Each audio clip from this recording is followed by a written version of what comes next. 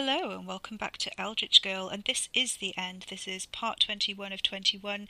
It's a much longer episode again because I've got the end of chapter 13, which is that really long chapter at the end, and the epilogue as well. And there wasn't like a really good place to cut it because it all just kind of flows from this point onwards. So I just decided to give you a double length episode, if you like. So content warnings for this one are a lot of gore in obviously a homicidal context and a creature feature kind of context, some more insectoids, and quite a lot of that interpersonal family drama. People are going to die in horrific ways, and it's all kind of downhill from here really. So be aware of that. That's all coming up for you. 13th, as usual, is All Rights Reserved. Obviously, the theme tune is by Gemma Cartmel. The illustrations in the books are by Tom Brown. If you haven't read the books but you've enjoyed the podcast, you can still leave a review. Please do that on Goodreads or Storygraph or anywhere that the ebooks are sold, on any platform. That's absolutely fine, and it will just really help me as well. If you'd like to review the podcast, you can do that too, and it just helps boost my visibility, I guess, so that other people can find my stuff. I am an indie author. I don't have a marketing budget, so it's basically just word of mouth. So reviews are really, really helpful so that readers will know whether or not this is for them. I think that's it. If you want to, you can still join my Ko-fi supporters for £3 a month. That tier is still open, and you will get a load of extra material while you're waiting for the next book to come out. So that includes monthly letters from the characters in character, and the text of that is on Ko-fi, as well as all of the other things that are available to my Ko-fi supporters, such as the exclusive short story that's in the back of the hardback of The Crows, which is a prequel, and an episode from Ricky's childhood about how Gerald got his name, and also the first time that Ricky meets Merlin. Merlin gets referenced a lot in this book. He's explicitly and kind of implicitly referenced. He's obliquely referenced to in The Crows twice. Ricky references the fact he doesn't trust the Welsh or the power of the Welsh, and he doesn't like to speak Welsh in case a mad bearded old bastard shows up. And you sort of see why in that prequel that's in the back of the hardback copy of The Crows. And then in 13th, he references Merlin Sylvestris and talks about how he won't be as good as Merlin. He doesn't think he's as good as Merlin. He wants to be, but kind of isn't. He also has the Crystal Cave moment in the previous episode, which is an episode from Merlin's life. It's a reference to Mary Stuart and her book, The Crystal Cave. It's also a reference to part of the legends around Merlin, and it was in fact an entire episode of the BBC Merlin series called The Crystal Cave, and also of course Robert Nye's book Merlin, where Merlin is trapped inside the Crystal Cave for the whole book. And if you haven't read Robert Nye's Merlin, it's absolutely filthy, and it's one of the ones that I love, and kind of where I got a lot of inspiration for Ricky's voice from. I think I lifted the vibe of one of the lines from The Crows from it, but my favourite line in the whole of that book is where it's a line to signify demonic possession, because obviously Merlin is the son of the devil. And the story, this is one of the legends of Merlin, is that he's the son of the devil, and a quick-thinking nun baptised him on the way out, thus restoring his free will. And so he then set about using his powers to annoy the devil, his father, and God gave him the power of prophecy.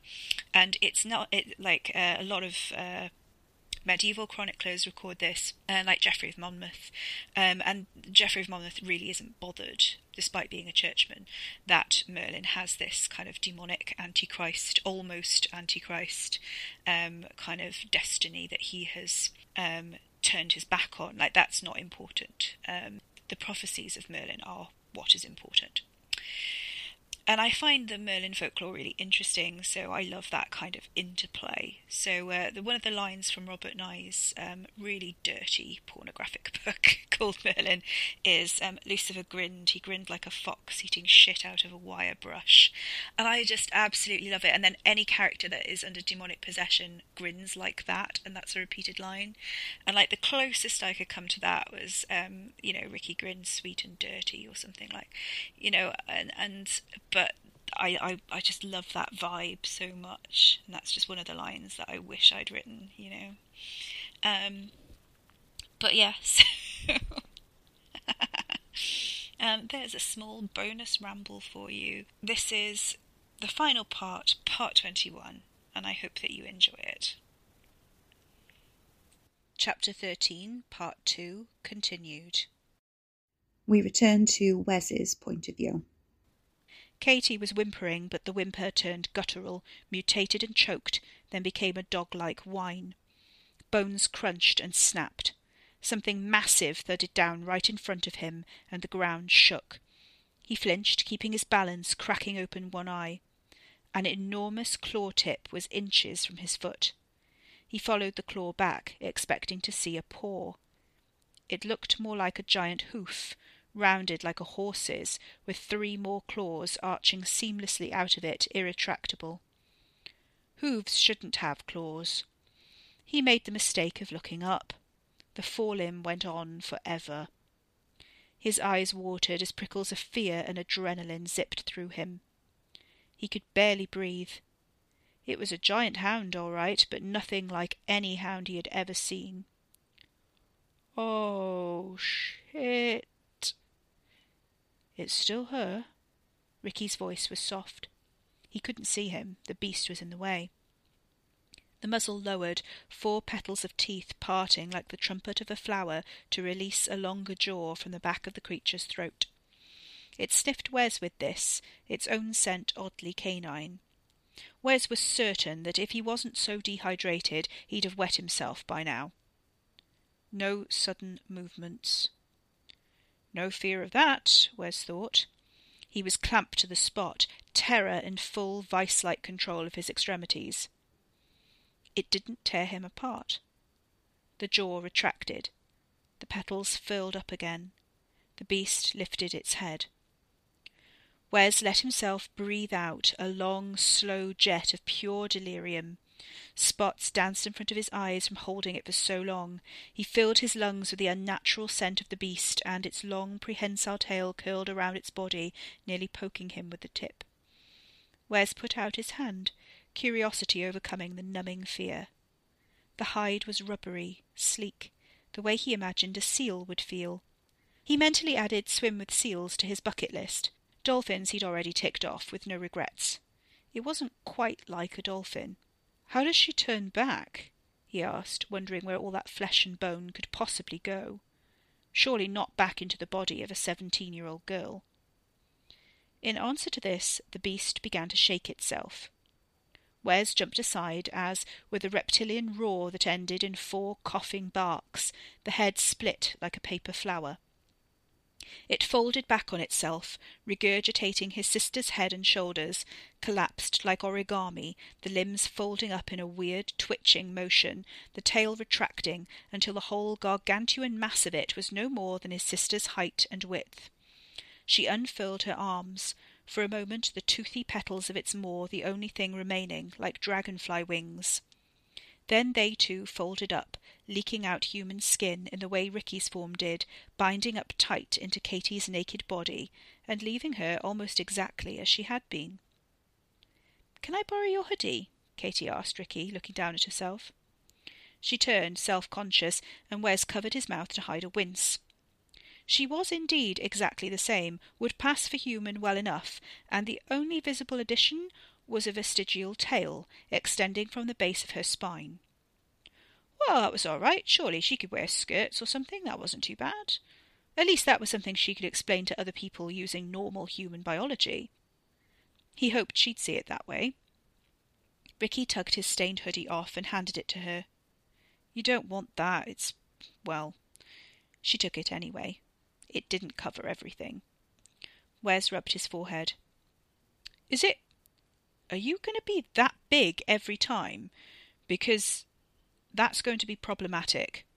He looked to Ricky for answers. How the hell did Hector get away with that and not have them call the army in? The vestigial tail extended as Katie's eyes grew wide, darting from one to the other.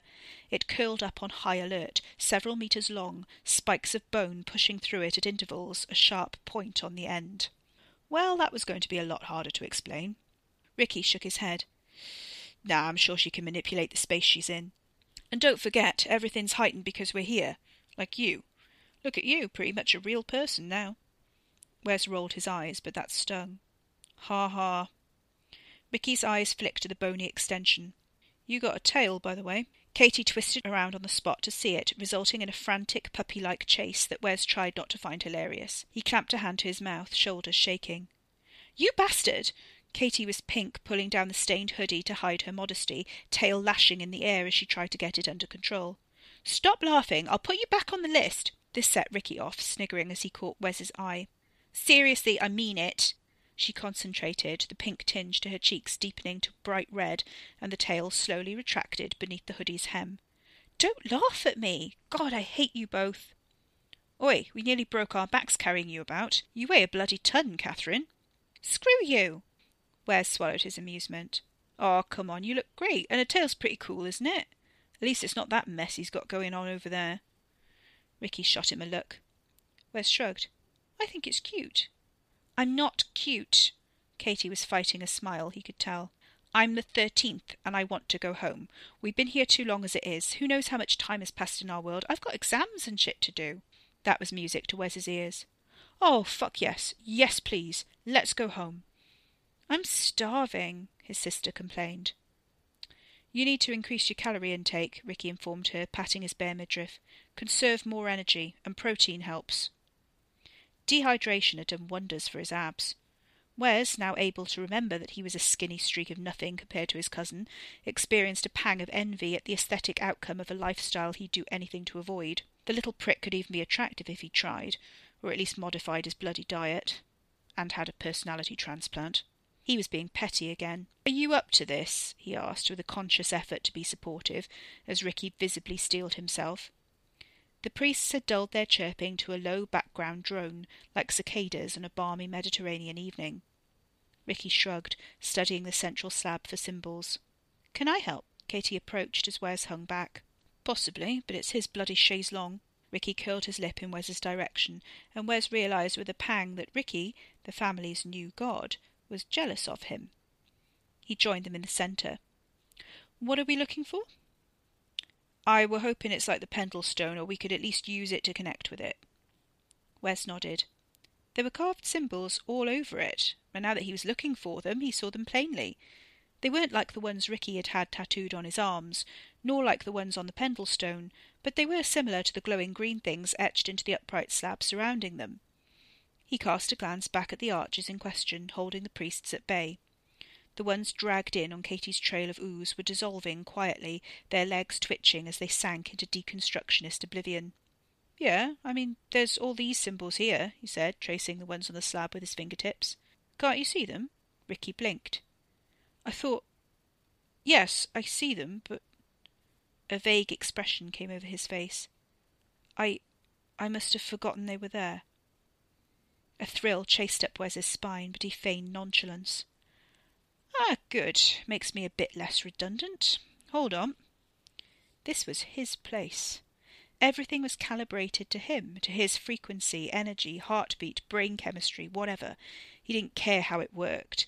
It felt as if it all belonged to him, had been made especially for him.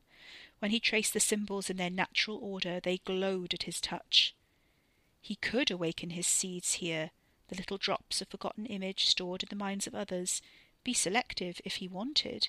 The symbols could show him how. He could have his own cult. Really be someone. Not have to harm anyone he cared about. Was there a way of reversing it? Perhaps, if he explored this place thoroughly, learned all its secrets, took his time. He didn't need to go back yet, not if he controlled the portal this side. The horizontal slab began to hum, vibrate under his fingertips. His image began to break down as it did so, separating into layers again, some visible, others flickering in and out of existence and memory. He wasn't flesh at all. That was all illusion. There was nothing to him, only flat slices of persona, giving the impression of three-dimensionality. What was he? He could only learn that here. Yes, the voice intoned in his head. Stay here, Wesley. You will learn. Make us stronger. Open the portal for us. Wes paused.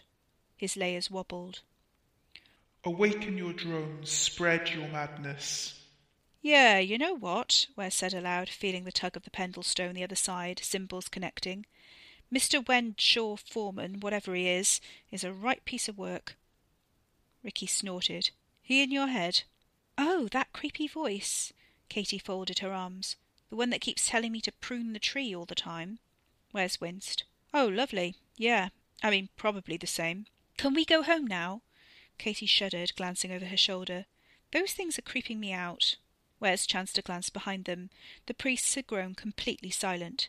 Their equine snouts sniffed at the air, insect legs twitching, wings folded back. What did you say they called themselves? He asked, thinking it had been onomatopoeic. The click. Yeah, almost. Click. Click. No, you're not listening. I am listening. No, you have to scrape your throat, but not really scrape it. Click. Like that. That's what I said. That's not... Click. Ricky interrupted, getting it right first time. There's a glottal stop. Could you open the portal, please? Stop pissing about. Wes concentrated, the pointless bickering a welcome distraction from the madness-inducing powers he possessed, almost forgetting even the voice in his head, and the slab shimmered as the connection was made. She taught you to say please, has she? He asked, meaning Carrie. Coy, even Gran couldn't get you to say that. I got manners, Ricky said, affronted. Boys! Katie tugged the hoodie as low as it would go. For God's sake, I'm fucking naked. Can we please just get home? The ground shook, rocking Wes nearly off his feet. Ricky's knees buckled and he dropped to the ground, wincing. Katie stumbled back. What now? It rose over the arches of the circle, although how they had been oblivious to its approach Wes couldn't fathom. So this was him, then. He knew it instinctively, recognised the family resemblance. This was Mr. Wend, or what Great-Auntie Olive's spawn called Mr. Shaw, and what Great-Auntie Eileen's spawn called Mr. Foreman. How on earth could something that big sneak up on them? It must have slithered here, scaled body wet and gleaming, swelling bulbously as it dragged itself upright. Was this the form he always took? No, not always, surely. Was this to keep them awed and cowed? He took it for a bigger version of Ricky's other form at first, all eyes and coils in its nether portions, but as it rose up over the arches, its great forelimbs draped over the stones like a... What the fuck is that supposed to be? It's like a squid fucked a dragon. Katie was far from awed or cowed. Wes swelled with pride he had no right to feel. Tell me that's not... It's not. No way. How did Gran spawn with... No. All right, Grandad. Ricky got up, shaking. It wasn't fear. Wes saw pain scudding over his face, tight and drawn. It is good that the Triad are here. Wes glanced at the others to make sure they were hearing this too. Katie's eyes narrowed. The Triad, as in, like, drug dealers and gangsters? Wes shook his head. No, I think he just means the three of us. My spawn should have populated the world by now, opened the portal fully. Let us take more worlds than this. Well, like I said, Grandad, if that's what you wanted, you should have picked someone who actually gave a shit.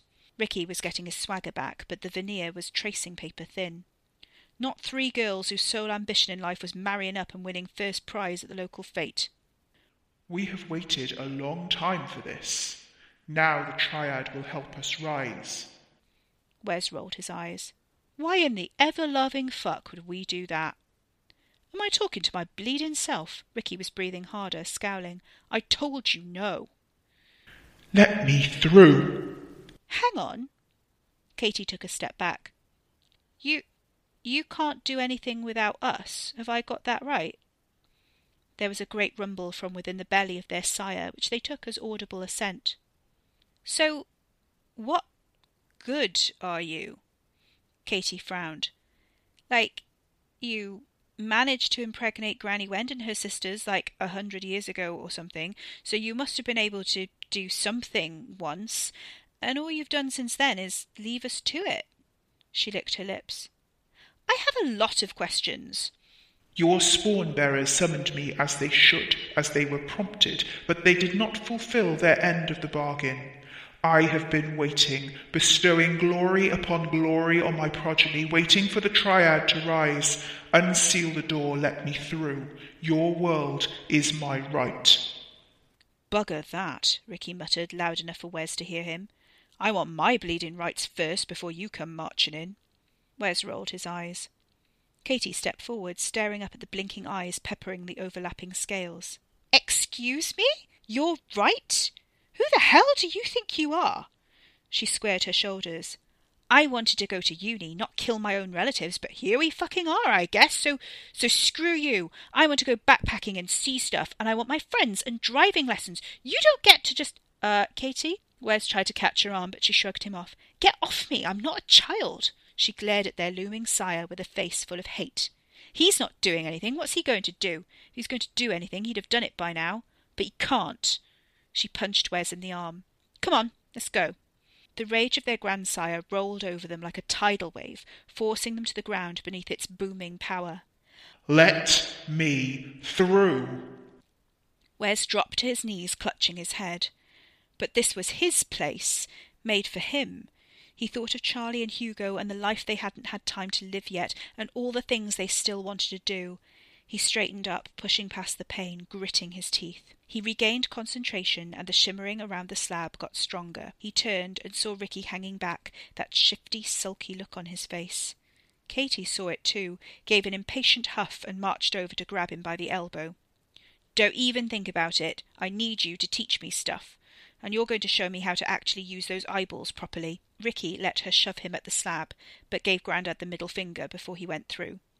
She hung back. Wes, come on. Wes took one last look around the stone circle, the priests and their silent swarm, the power he could wield if he learned how. The voice was softer, probing his weaknesses, burrowing into his brain. Stay. Take your place here.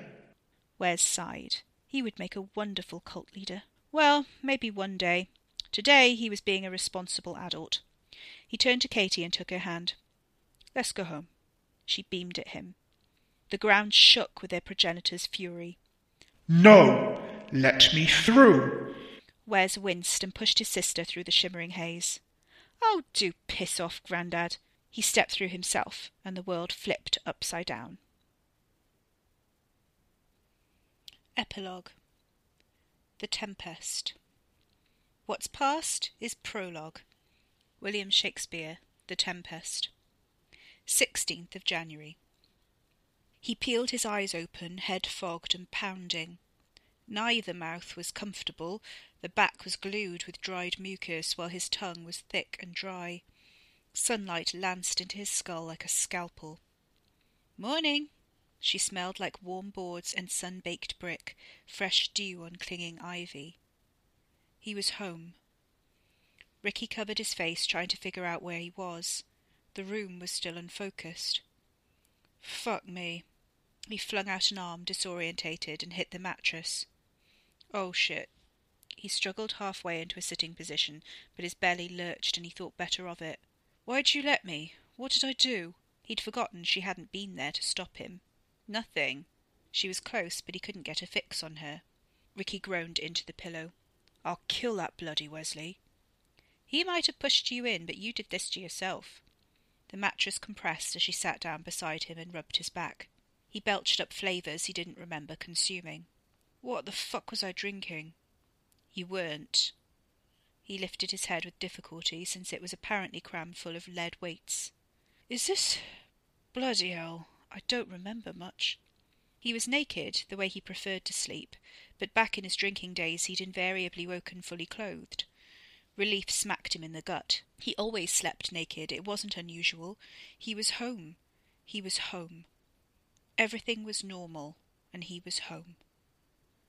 Thank fuck for that. His memory was honeycombed with gaps. Where is he? Carrie lay down beside him and put her arm around him. The reassuring weight of her filled him with a deep sense of restfulness. That was disturbing. Worse, he didn't mind. Leave him be for now, she advised, and he shifted sullenly against her, trying to unwind the thread of events. Anyway, he went back to London. He needed to see his partners. She stroked his back. What happened in there? He blinked, wincing with another stab of daylight falling through the chinks in the curtains. Light burned his eyes like twinkling crystal. I can't think now, love. Tell you later.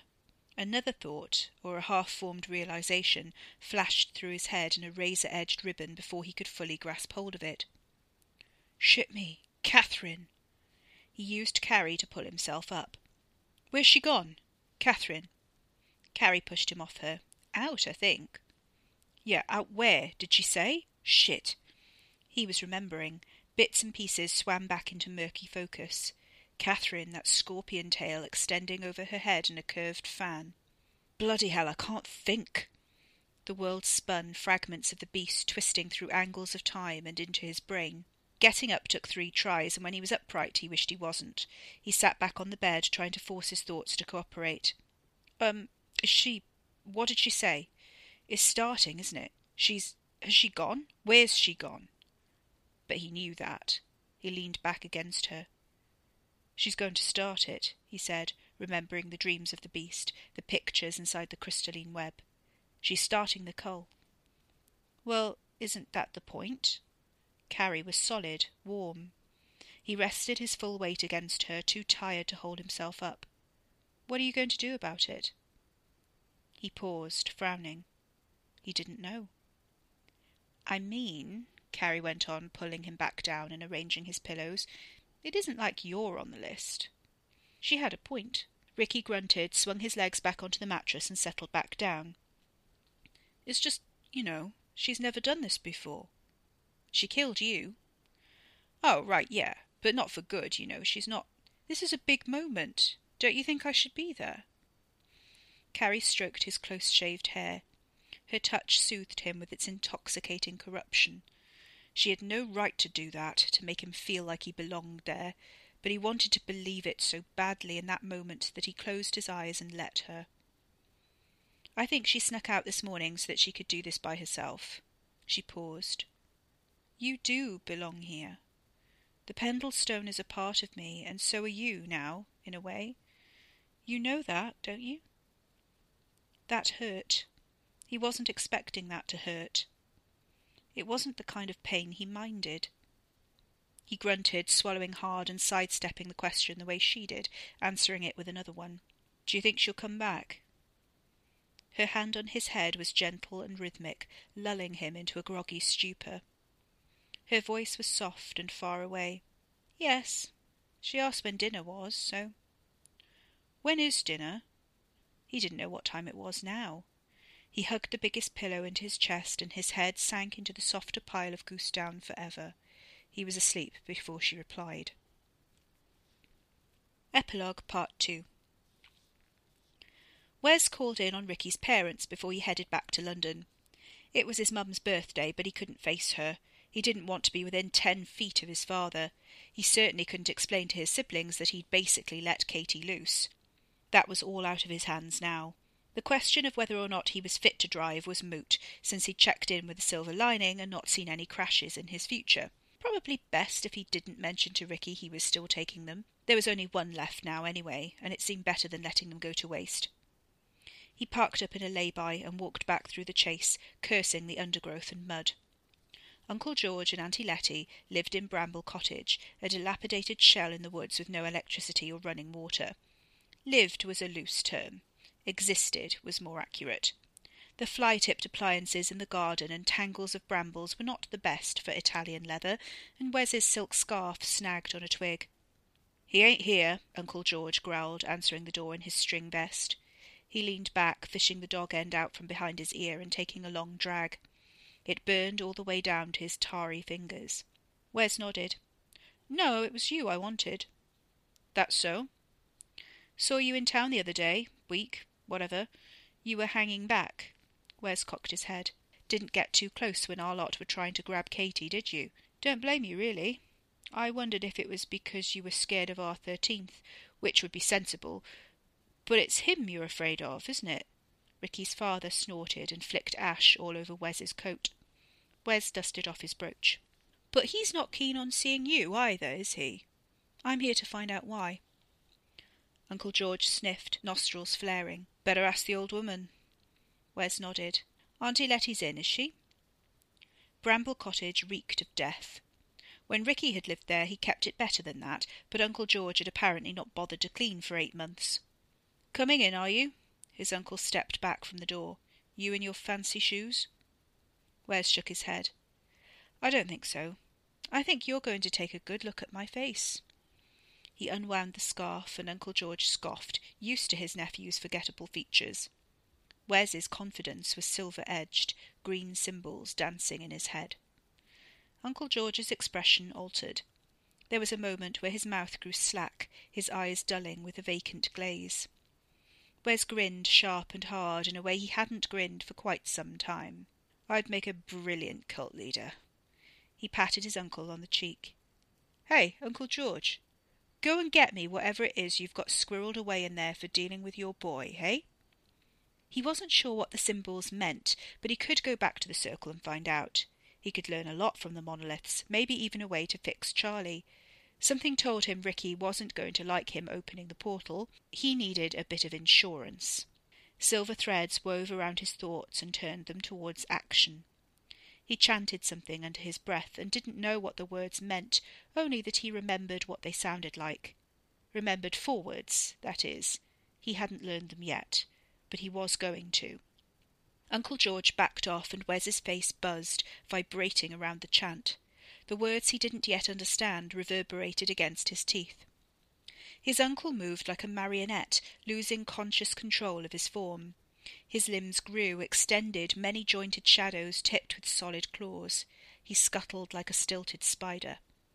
Wes covered his face back up. Silver certainty flooded him, reassuring. It was good to feel certain of something. It made him stronger. He needed a purpose. No, a direction. He already had a purpose. Charlie and Hugo were enough. He told himself that over and over until it replaced the chant and he could believe it. Here. His uncle returned with a jar, hoarse voice dreamy and distant. Granny Wend made it for us. There's a little left. It weakens him, but he's a slippery bastard. Yeah, I know. Wes paused. You haven't given this to anyone else? Uncle George scoffed. Nah, never know when we might need it. His face clouded as he stared at the jar, as if he wasn't sure he was doing the right thing. Wes took it from him before his influence could wear off. This trick didn't last as long as he wanted, but it lasted long enough, and if it worked once, he could do it again. Except he couldn't remember the bloody words. He backed away, the silver trails wearing off, symbols slipping out of reach. Why was his memory so shit on its own? That'll probably be the drugs, you stupid bastard. He turned, wasting no time, and jogged as fast as he could back to the car, wrecking his shoes and stumbling through the trees. He could get another pair. He tossed the jar onto the passenger seat and sped off, fixing his scattered thoughts on his partners and the life he was going to build with them. He would go back to the outside one day soon, learn what he needed, and fix those symbols in his head without the need for pills. If Ricky didn't want him to go back or gave him shit for it, he could neutralize him for a while. He picked up speed. Right now he wanted to put as much distance between himself and Pagamon Sea as he could. He had seen what was going to happen, and it made him sick to his stomach. Epilogue, Part 3. Katie wondered what sort of transport would suit her best. Maybe a motorbike. Probably not the bus, but that was what she had. Her tail was uncomfortable to sit on unless she sat just right and kept her posture. Gran would be proud. She sat upright all the way home. Her old home.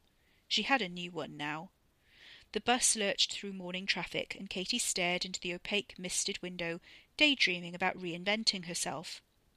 Everyone cut their hair short to be badass, didn't they? But she liked hers long.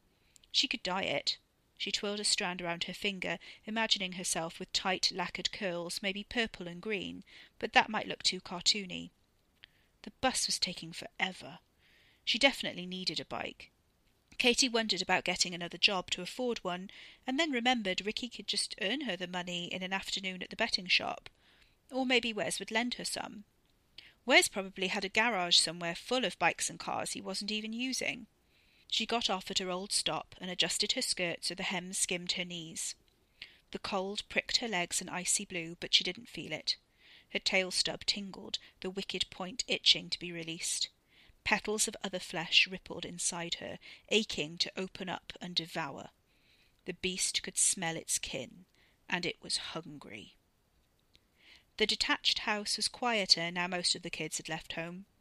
It looked like all the others in the street, in need of paint and attention, a newer build on the edge of the industrial estate. Katy's dad had a storage unit there, his retreat from the family and the world, where his girls ended up. His car was here, though, so he was probably at home. Good. She tugged the hem of her skirt automatically and adjusted her jacket collar. What am I doing? She asked herself out loud. It wasn't as if they were going to survive their disappointment. Right. She checked the street, but no one was around. It wouldn't matter if there was. It was her mum's birthday. She'd be inside, grousing about no one turning up for it, although she said all year she didn't want to do anything. Her dad would be in the living room, silent as a stone. She fished in her pocket for her keys, but as she was unlocking the door it opened with a hard yank. Katy looked up at the looming figure of Ian Porter, lanky and grim, the outline of his second set of jaws bobbing in his throat like a deformed Adam's apple. "Where the hell have you been?" he demanded, the most he'd said to her in months if you didn't count curb-crawling and yelling her name. Katy shrugged. "Around. Where's a soothsayer?" Her dad looked up and down the street. "Come on your own, have you? Seen sense?" Katy nodded. "I hated it. I just wanted to come home, but he wouldn't let me. I wanted to try Uncle Barry's thing. I'm sorry. I don't want to change." Rachel was better at fake crying than she was, but she thought her performance was pretty good for a start. It got him to step back from the door. He jerked his head down the hall. "Your mother's in there." "Who is it?" Lottie Porter, breathy and shrill, appeared out of the dining room. When she saw her youngest child, she stopped, and her face fell and twisted. "Oh, I'm back, Mum," Katy said, trying not to let the tightening in her chest distract her. Was this how Ricky felt all the time? She hadn't ever considered that. She'd always let herself be dragged around, never thought about how they'd treat her with Gran gone, never thought she would know what it was like to see nothing but disappointment and fear on her mother's face after time away. Katy swallowed, digging her nails sharply into her palms, but that wasn't the release or relief she needed. The beast inside her was poised to unfurl. The walls were bending a little around her, making room. Her dad must have felt it, because as she closed the door behind her, he backed off. "Where have you been?" her mother asked. She had something in her hand, but Katy didn't get a good look before her dad obscured the view. There was a clumsy handoff behind his back, and she hesitated. I just, did what Ricky said," she shrugged. Her mother took her in. "What are you wearing?" "Clothes, Mum." Katy's tail flicked out and in again, readying. Her dad's face clouded. Everything about him radiated tension. She wasn't quick enough when he lunged at her. She was never going to be quick enough. He'd practiced this 1,000 times on girls who looked like her, and when he stabbed her, the knife slid in cold between her ribs and the blood soaked through her top. She shouldn't have worn cream. He ripped it out. The wound didn't hurt. It just tingled. She pressed a faltering hand to it, unsure what to do. A slow, sneering smile split her dad's face in two. Fear spiked her stomach. She hadn't expected that. Shit. She stumbled back down the hall, staring at her dad's twisted, mirthless smile. She got a few paces back to the door and stopped. It should hurt. She couldn't feel anything. The beast stirred, unperturbed. Her tail released fully, squeezing out in the narrow hall with each armoured segment clicking as it telescoped into the killing point. The changing expressions on her parents' faces gave her life. She pulled herself together and gave her mum a thin smile. Nice try. She stabbed down, impaling Lottie Porter through the head. Her mother split apart, silenced forever, spurting gore. A swing of the tail and her mother's body crunched against the stairs. Katie's glutes ached, sinews stretching and twanging with the weight of her mother and the thrashing tail, but she wasn't sick. She didn't even feel nauseous.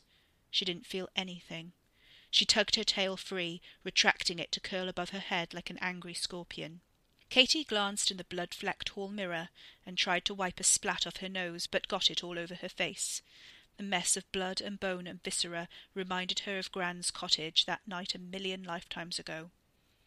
She regarded the broken, ruptured body with a rueful smile. "No worries, Mum. I'll grab my clothes in a sec once I've had a shower." Her dad had backed up into the living room and clearly thought he could defend himself better in there, where he could control the dimensions of the space. What a fool, thought the beast that was Katie, and flesh flopped wetly into petals of invulnerable glory, bone crunched and lengthened, claws sprouted from great unstoppable fused feet. She hunted through the dimensions of space.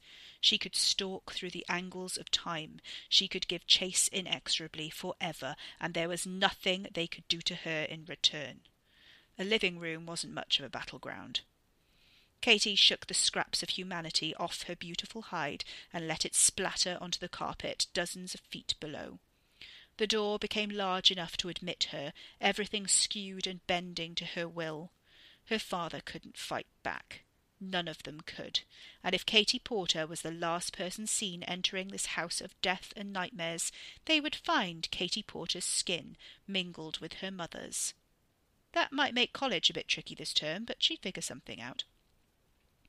The beast that was Katie sniffed out the desperate pheromones of Ian Porter and saw him for what he was. It swiped him into the air with one bat of its thick tail, jaws open wide, and he burst between the petals of her fang-lined muzzle like a piece of rotten fruit. Like a yoghurt bubble in one of those teas, the beast that was Katie thought, gulping down the fractured cartilage and bone, the strips of flesh coming away like pulled pork as she raised her head and let him slide down her throat in pieces. Who's next?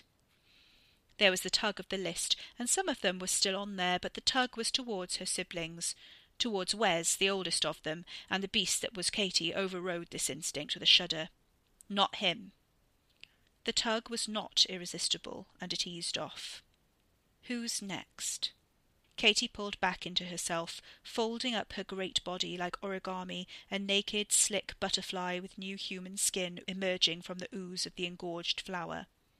The rooms went back to their normal sizes. Blood and gore soaked into the furniture, splattered the TV, and was sprayed over the walls. She was a messy eater. Her mother was lying in a bloody, shattered heap on the stairs, head and chest split in two down the middle, arms and legs at unnatural angles. Her own old skin and hair lay in a ruined heap with the rags of her clothes, slippery and grotesque. "Sorry for the mess," she told her parents. "I'll just get my stuff." She realised she was now naked and used the banister to vault over her mother's corpse and run up to her old bedroom to towel herself off and get dressed. Her mum always kept spare cash for the window cleaner and food shopping in a tin in her bedroom. Katie peered in, but thought she'd better shower before she traipsed this mess all over her mum's clean carpet. "I'll clean up as well," she called downstairs to the globs of flesh. "You don't want all this hanging around. Oh, and if anyone touches my cousin, they're dead meat." She giggled into her wardrobe, picking out an outfit suitable for the bus ride home. Downstairs, the front door opened. Katie stiffened, listening. "Mum! Happy birth—" "Oh, fuck!" Her siblings' voices, raised in chorus, stopped abruptly. She heard Liam whistle through his teeth. "Holy shit!" The beast growled in her belly, still hungry. Katie bit her lip, dropped her clothes on her bed, and sauntered to the top of the stairs. "Hi, guys," she said, as her siblings looked up at her in uncharacteristic silence. She drank in their paling faces, their collective and individual fear, and let it intoxicate her. She could do anything. "Time's up!" And the beast unfurled.